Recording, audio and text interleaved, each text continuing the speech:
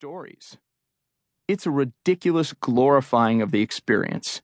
Drugalogues and drunkalogues, they're called. One of the things that always bothered me the most was the incessant one-upmanship.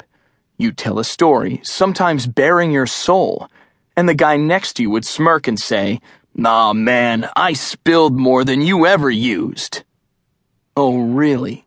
Damn right. Well, I used a lot, so you must be one clumsy fuckhead." For some reason, this sort of interaction never did much for me, never made me feel like I was getting better or improving as a human being. Sometimes I got worse. It was at an AA meeting, ironically, that I first learned about the ease of procuring pain medication through the internet. I didn't have any particular need for pain meds at the time, but the woman telling the story made it sound like a great buzz. Before long, the packages were coming to my house, and I'd fostered one hell of an addiction.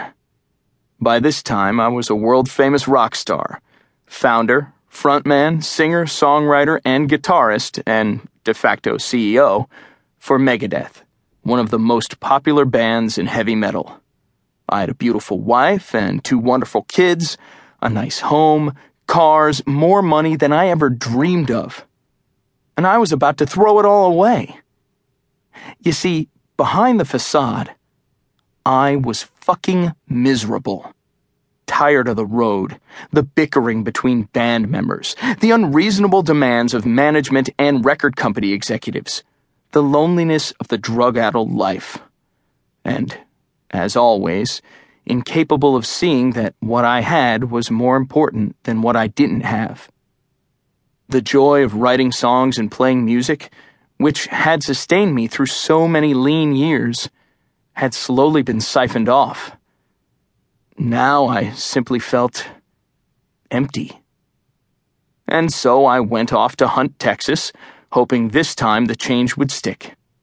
Or not hoping, not caring, not knowing much of anything really, except that I needed help getting off the pain meds. As for long-term behavior modification, well, that wasn't high on my list of priorities. And here's what happened. Early in my stay, I wander off to get some rest. I remember slumping into a chair and tossing my left arm over the back, trying to curl up and sleep. The next thing I know, I'm waking up, dragging myself out of the fugue of a 20-minute nap. And when I try to stand up, something pulls me back, like I'm buckled into the seat or something. And then I realize what's happened. My arm has fallen asleep, and it's still hooked over the back of the chair. I laugh, try to withdraw my arm again.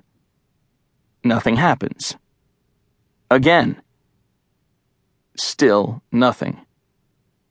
I repeat this motion, or attempted motion, a few more times before finally using my right arm to lift my left arm off the chair. The moment I let go, it falls to my side, dangling uselessly, pins and needles shooting from shoulder to fingertips. After a few minutes, some of the feeling returns to my upper arm and then to part of my forearm. But my hand remains dead, as if shot full of Novocaine. I keep shaking it out, rubbing it, whacking it against the chair.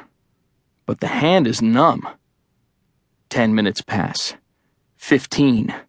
I try to make a fist, but my fingers do not respond. Out the door, down the hall. My breathing is labored, in part because I'm kicking drugs and out of shape, but also because I'm scared shitless. I burst into the nurse's office, cradling my left hand in my right hand. I blurt out something about falling asleep and not being able to feel my hand. The nurse tries to calm me down. She presumes, not unreasonably, that this is just part of the process. Anxiety and discomfort come with the territory in rehab. But it's not. This is different. Within 24 hours, I will be on hiatus from La Hacienda, sitting in the office of an orthopedic surgeon who will run a hand along my biceps and down my forearm, carefully tracing the path of a nerve and explaining how the nerve has been freakishly compressed, like a drinking straw pinched against